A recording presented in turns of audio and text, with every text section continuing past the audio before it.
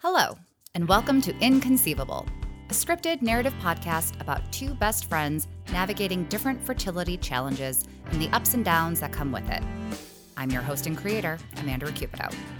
While Inconceivable is loosely based on my own and others' experiences, note that it is a work of fiction. That's right, any and all embarrassing stories definitely did not happen to me. Totally fiction. It was the call we didn't want to make. One more month, we said, calculating time on our fingers. When my husband Mike and I arrived at the fertility specialist's office, I sized up the other couples waiting around us, taking a long look at the woman alone on her cell phone. Amy?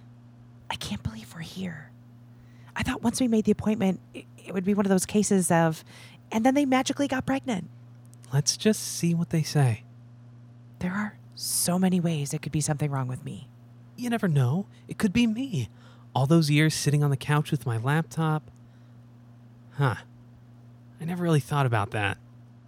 Before we even made the appointment, I told Mike I wasn't sure I wanted to do IVF. It was one thing for us to simply get pregnant, for the decision to be made for us, but now we had to decide and invest in the mere chance of having a child. For months, I had been dreaming how I'd announce our pregnancy to our parents, but now we had something else to tell them, that a grandchild was very much not on the way. We cried. We avoided the subject.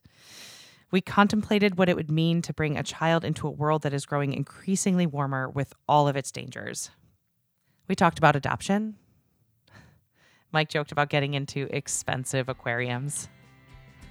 I went to a psychic to ask about my purpose. Was this a sign I should be doing something else? Living somewhere else? Being someone else entirely? Follow us on Inconceivable Pod on Instagram and follow me at Amanda Recupero on Instagram and Twitter. Inconceivable is part of the Trident Network. To learn more about our videos, live shows, and other podcasts, please visit thetridentnetwork.com.